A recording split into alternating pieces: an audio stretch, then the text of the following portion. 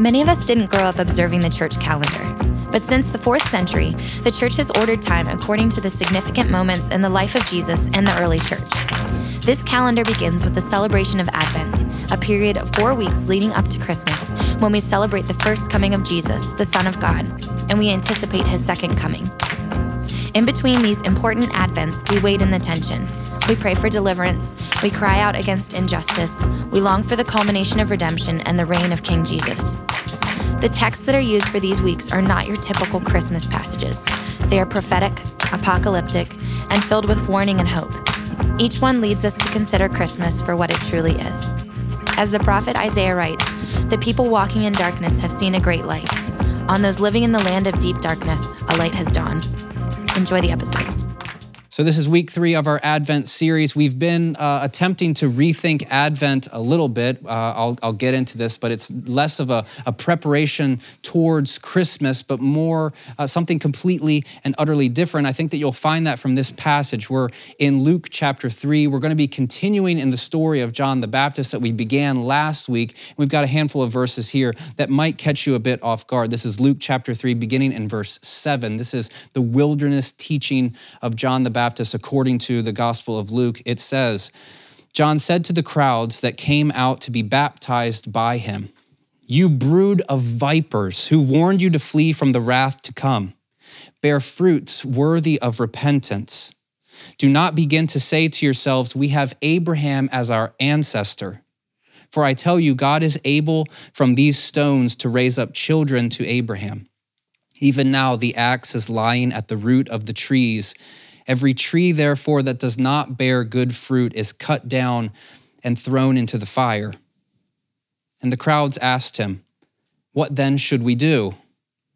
In reply, he said to them, 'Whoever has 2 coats must share with anyone who has none, and whoever has food must do likewise.' Even tax collectors came to be baptized, and they asked him, 'Teacher, what should we do?' He said to them, 'Collect no more than the amount prescribed for you.' Soldiers also asked him, 'And we, what should we do?' He said to them, 'Do not extort money from anyone by threats or false accusations, and be satisfied with your wages.' As the people were filled with expectation and all were questioning in their hearts concerning John whether he might be the Messiah, John answered all of them by saying, 'I baptize you with water, but one who is more powerful than I is coming. I am not worthy to untie the thong of his sandals. He will baptize you with the Holy Spirit and fire. His winnowing fork is in his hand to clear the threshing floor and to gather the wheat into his granary, but the chaff he will burn with unquenchable fire.' So with many exhortations, he proclaimed the good news to the people." The word of God for the people of God. If this passage sounds even vaguely familiar to you, then good. That means you're paying attention. To help you place it, we actually used this sermon a couple of months ago in one of our contemplative exercises, which is just fancy TRP talk for we read this passage a few times, and each time through, we attempted to allow God to speak to us through it. This very old, very tried method of biblical engagement is called Lectio Divina.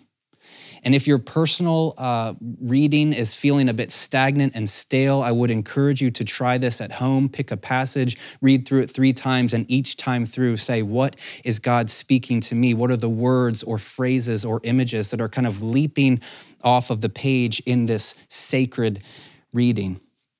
Now, we're back to this odd text because, as I mentioned last week, we're using the lectionary during this season of Advent. And the lectionary, remember, is a widely used collection of 4 pre-assigned passages from different parts of the Bible. There's an Old Testament reading, a gospel reading, there's a poetic reading, there's usually a reading from the epistles. There are different passages from different parts of the Bible that have been specifically curated and chosen to accompany each week of the church calendar. If that doesn't sound exciting, I don't know what does. Are you guys with me? Clearly not. During Advent, the readings focus our attention on the ministry of the adult John the Baptist for 2 straight weeks. Now, given the content of the verses that I just read, this selection, it might seem odd at first, but it's important to remind ourselves that Advent, it's not really about preparing for Christmas. It's not stables and stars. It's not mangers and gifts. It's not about the newborn baby Jesus in this particular moment in the church's calendar. In fact, Advent isn't about looking back in time at all. It's about looking ahead, specifically looking ahead to the second coming, the second advent of Jesus, which is why the lectionary is not shy to include prophetic and apocalyptic texts that include the culturally objectionable images of divine wrath, impending judgment, and unquenchable fire. This is John the Baptist's wilderness sermon, and it's offered 30 years past the manger scene in Bethlehem. In it, he is preparing his audience, this brood of vipers that has slithered into the wilderness looking to escape judgment. He is preparing them for what is to come. He says things like this: even now the axe is lying at the root of the trees. Every tree that does not bear good fruit is cut down and thrown into the fire. Later, when he's comparing his work with the work of Jesus, he says, I baptize you with water, but one who is more powerful than I is coming. I'm not worthy to untie the thong of his sandals. That's servant work. I'm not even worthy to be his servant. He's going to baptize you with the Holy Spirit and fire. His winnowing fork is in his hand to clear the threshing floor, to bring the wheat into his granary, but the chaff he will burn with unquenchable fire. Merry Christmas. One scholar rightly notes that Luke could hardly have found a more disturbing introduction to John's address to the crowds than by uttering, "You brood of vipers." This is especially true when one considers the beginning of the book of Luke, which is surrounded by the sheer hopefulness that is included in the predictions about the Messiah who would show up and deliver these people. For people who had been waiting for God's activity to happen here and now on earth, redemption, it seemed near through these prophetic predictions. But in the announcement of John's message, a drastic shift is taking place. Again, one scholar summarizes what readers feel and what the ancient Jewish audience in the wilderness perhaps may have felt in hearing this. The announcement of judgment is as alarming as it is unexpected.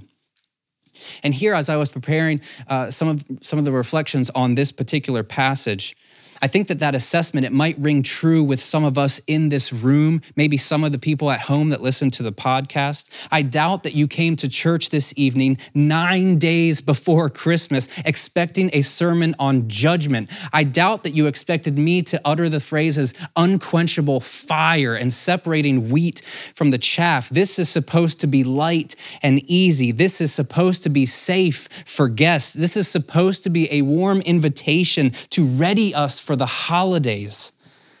And let me commiserate with those in the room that are thinking to themselves, oh man, I don't really want to think about this or talk about this. Let me commiserate with you, because if it was up to me, this would not be the text that I would have chosen to preach this evening, not just because of its odd imagery, but because I'm aware of what the talk of these symbols might be doing to some of you as you sit here in the room right now. Let me explain. A large part of my job is to sit with you. Usually it's over coffee. Sometimes it's over a slightly stronger beverage of choice. But my job is to listen to your stories, to hear where you have come from, to hear what has brought you into this space at TRP. And many times, the individuals that I am seated with, what they bring to the table is the weighed down experience of past church hurt. Indeed, for some of you, reaching out to me, whether it's through Facebook or through a text or through an email, reaching out to me, or the boldness that it takes to walk through those doors into this space is an act of faith, and it's one that we do not take lightly. It might be an act of faith because of something that a pastor said to you at some point in your upbringing. Perhaps it's something that a congregant did or didn't do. Maybe it was a public sermon that shifted from a general exposition to the congregation to a very pointed, very personal message that is geared to only reach a few, maybe even one person in the room. Sometimes church hurt is due to an overwhelming experience of what can only be termed intellectual and spiritual claustrophobia. The church and its leadership would not hear your questions. It would not entertain your doubts. It would not welcome any hope for conversation. It would not legitimize or even acknowledge any sort of differences that you might bring to the table.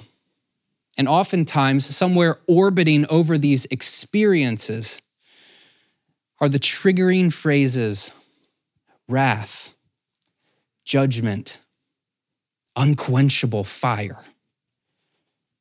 I would also submit that it's rarely the supposed veracity of these concepts that caused harm. It's not as though people were engaging in whether or not these things take place. Rather, it's the way in which these terms have been levied against people. You will experience God's wrath. You will be judged. You are going to hell. I've been reading a book recently by a controversial scholar named Marcus Borg, in which he discusses the God that he received as a child growing up, followed by what he would describe as the God that he never knew on his spiritual journey. Viewed through the lens of his finger-pointing pastor as a child, he described the God of his youth as a finger-pointing God. And for many of you, again, maybe not the people in this space, but for many of you within the sound of my voice at any moment that you're hearing it, that's what you've known. I do say that many of you have known that. That's probably an overstatement. The reality of the situation is that for many of those people, those images are too harsh, those memories are too fresh, those experiences are too haunting, and this is one of the reasons why they're not in the room. We are not to be trusted because what can separate our community of faith from a previous community of faith that hurt them? What makes me safe when other pastors have used their status and their influence for harm and not for good? Still though, before we proceed any farther, and before I lose some of you who might resonate with this experiential past that I've outlined, it's probably important that I welcome all of you at this point, to whatever degree you are able, to come to this passage with something of a blank slate, to place whatever it is that you have heard off to the side for a moment, to rest assured in the span of this sermon that these images of judgment will not be used against you, to hear perhaps for the very first time the full message of the gospel that we receive from John's teaching. And for the rest of us, because I understand that in any room there's lots of different experiences, for some of you, you don't have past church hurt. You don't have authoritarian figures in your life that used the Bible to keep you down. I'd encourage that group of people to hold on. As I like to say as I'm driving to the kids in the back seat, hold on to your butts. Particularly if we have been inclined to hear a passage like this and immediately begin dividing people into wheat and chaff, dividing people into us and them, dividing people into in and out. I think that there is something for us to consider in this passage, and it might not be easy and light. It certainly is not going to be stars and stables. John begins, and we referred to this last week, "You brood of vipers, who warned you to flee from the wrath to come."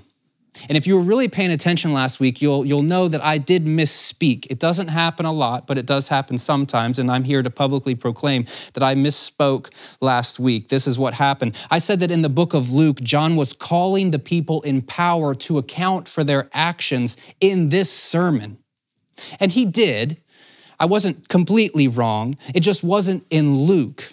In the retelling in Matthew, when John says, "You brood of vipers," he is specifically looking towards the venomous snakes that are the Pharisees and the Sadducees, the rulers of the day. He was pinpointing the religious elite to talk about the ways that they have hurt people. His message, in fact, it seems to be focused on these folks, the ones who have power. But in Luke, it says that John addresses not the religious elite, but the crowds.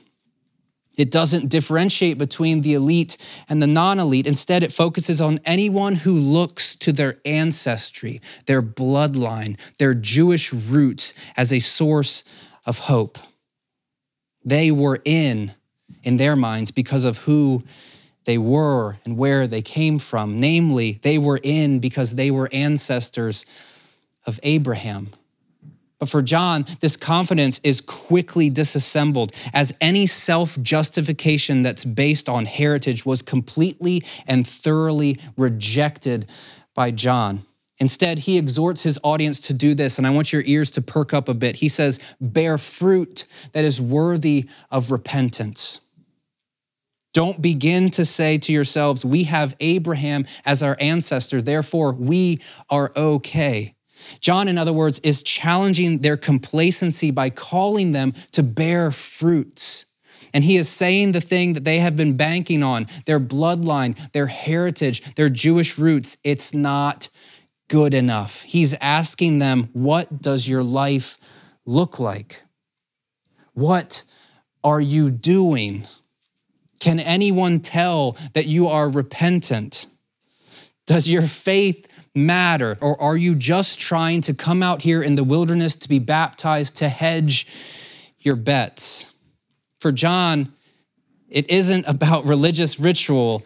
It's about a life well lived. And there's a lot that could be said here in light of this, a lot that I think is applicable for us, even though our context is noticeably different. We do not bank on our heritage to make us okay. We do not bank on our bloodline to make us okay. We do not bank on the fact that we are ancestors of Abraham to make us okay. I think that there's a lot in this passage as well that could be heard by the finger pointers. Because embedded in this teaching is one of the beautiful truths of the New Testament. It's not restricted to one people group. In fact, through the life, death, and resurrection of Jesus, the doors become flung open wide for anyone who will believe on him to be part of this family. In the grand scheme of the Bible, in this narrative, we have been grafted in, as Paul would say. We're not part of the original tree that people were praising as they trod off into the wilderness to be baptized. We are the outsiders looking in. We are the late entries into this family tree, and this should not be forgotten, but it often is by us because we have become the privileged. We have become the elite. We have become the inheritors. We have become the benefactors. We have become the ones with the right ancestors. We have become the ones with the right beliefs. We are the ones going out into the desert, maybe like that brood of vipers 2,000 years ago, thinking that we are just fine. And as a result, we, like them, have justified the lack of fruit in our own lives. One scholar says, John calls for a change of lifestyle that reflects the genuineness of our repentance. Just as false love is not love at all, so also repentance that is not sincere is not repentance. There is an integrity to the repentant. Check this, their way of life, their priorities, their commitments, their personal relationships, their passion for peace and justice, and their unplanned acts of compassion all give evidence to their repentance. Darrell Bock states it much more simply. Real repentance manifests in concrete action. Are you hearing me? I think that there is a proclivity in our reading of the Bible and in our conversations and just in the way that we process faith for us to insert ourselves in the role of the hero, to insert ourselves in the role of the people who are in, to insert ourselves in the role of the people that Jesus praises. But I heard a podcast a couple weeks ago that I think brought up an interesting point. The guy who was speaking, his name is Daniel Kirk, and he said that it's important for us to not come away from the passage until we've been able to name how we or our communities of faith tend to do the very sorts of things that Jesus's opponents, or in this case, that John's opponents are doing. And for us, these are the questions. Does our lifestyle reflect the genuineness of our repentance? Do our priorities and commitments and personal relationships and passion for peace and justice and our unplanned acts of compassion give evidence of our repentance? Does it manifest in concrete action, or is it something that is hidden? Is it something that is internalized and spiritual? Is it something that no one else can see at any moment?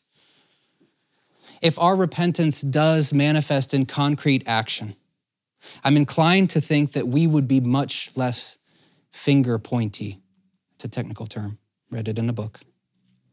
If it does, I'm inclined to think that we won't use biblical words and concepts as weapons.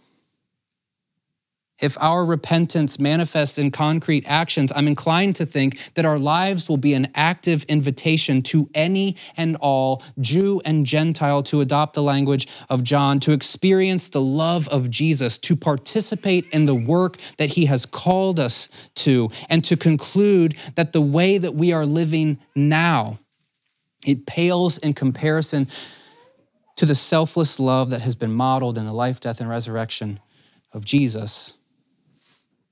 In this version of the story, which is unique to Luke, the crowds get it. They immediately respond to this message, this weighty call that their repentance should be viewed. They say, "What should we do?" They're looking for practical steps. They've traveled out into the desert to hear from John, to experience the baptism of repentance for the forgiveness of sins. They've been lambasted for their self-justifications. And all the while, they come to this point, they say, well, okay, we can hear that. What are we supposed to do? And in the examples that John gives, it's frighteningly simple. He calls for an end to greed and materialism. Can we pause there 9 days before Christmas and contemplate that? To the crowd, he says, whoever has 2 coats must share with anyone who has none, and whoever has food must do likewise. To the tax collectors, one of the most hated groups in this time period, along with the soldiers actually that are addressed next, to the tax collectors, he says, collect no more than the amount prescribed for you. Tax collecting was a really messy business back in the day because every person that was collecting a tax had a boss over them, and that person usually had a boss over them. It was kind of like a pyramid scheme, but by the time it got down to any person that was collecting the tax, there were so many levies that had to be placed on it for that one individual to make money that it was completely extortionary to the person who was paying the taxes. But John says, collect no more than the amount prescribed for you. Notice this as well. He doesn't tell the tax collector to stop collecting tax. He just says, do it in such a way that it is ethical. To the soldiers, he says, do not extort money from anyone by threats or false accusations. Do not use your place of power over people and lord it over them to affect them negatively. Be satisfied with your wages, he says. Again, he does not tell them to stop being soldiers. He tells them to do it in a way that is ethical. At the core of John's teaching, repentance and ethical living go together hand in glove. Darrell Bock writes, John's reply about the product of repentance is exceedingly practical. He doesn't call the crowd to adopt the way that he's living. He doesn't tell everyone to leave their homes and to come out into the wilderness and to eat locusts and honey and to wear animal pelts. He doesn't tell them that. Instead, he points to meeting the needs of others as the baseline symbol of true repentance. In my experience, finger pointing is rarely done with an eye towards our love of neighbor. Stick with me here. I've never shared a coffee with anybody who has recounted the chastisement of a pastor by saying that they told me that I will experience God's wrath and I will be subject to judgment because I failed to give up my extra coat to the person in need. No one sits across from the table and says that they felt the wrath of a pastor because they didn't invite anyone to share in their abundance of food, or because they overcharged their clients, or because they used their power for their own gain. Our focus has been elsewhere. Our focus as the churched elite has been elsewhere. Our focus has been on the sins of others and not our sins. For us to read a passage like this where John is calling us to live out repentance in a way that demonstrates concrete acts of love of neighbor, if we focused on that for a second, we would be very slow to address the speck in our neighbor's eye while we have a plank in our own, because perhaps we would be thinking about the ways that we do not share from our wealth for those that are hurting, that we do not invite people who have no food to come sit at our table, to judge the ways that we use our power and status in a way that negatively affects others, or in a way that just looks out for our own benefit. In John's call to self-examination, there's a message that is to be heard by all in this moment, and here it is. You've heard it already, but I'm going to say it again for the sake of review. Do our priorities and commitments and personal relationships, is our passion for peace and justice and our unplanned acts of compassion, and I don't think that just means paying for somebody's Chick-fil-A in the line behind you, does that give evidence of our repentance? Perhaps we should start there. And rather than casting judgment and condemnation on others, we should invite them in as fellow travelers, learning what it looks like to live a life of repentance to King Jesus. It's very interesting to me that at the end of this passage, it states, "So with many other exhortations, John proclaimed the good news to the people." It's odd, isn't it? To think of divine wrath and impending judgment and unquenchable fire as good news. I don't want to go too far here, because these admittedly are challenging topics that I'm not attempting to address in any meaningful way this evening. But I think the larger problem is that our culture has deformed John's message to the point of excluding its open call to anyone who is willing to repent and to live it out. To exclude anyone who is willing to manifest the concrete acts of generosity and love in very practical and achievable ways, and in so doing to provide an image of the one who is to come to the world around us. In my line of work, and I'm going to close with this, in my line of work, many of my own concrete acts take place over coffee. If you're in Rise Up from the hours of 9 to 5 on most days of the week, you will probably find me there doing some bit of work. But most of my concrete acts take place in those moments as I lovingly point to a different image of God, to a different picture of the gospel, to a different community of faith. And as I attempt, however humbly it might be, to instill the truth that my conversation partner, whoever it might be, is a beloved child of the Most High God, that they have a seat at the table, and rather spend my time finger pointing at them to invite them in to participate alongside of me in loving God and loving our neighbor well together.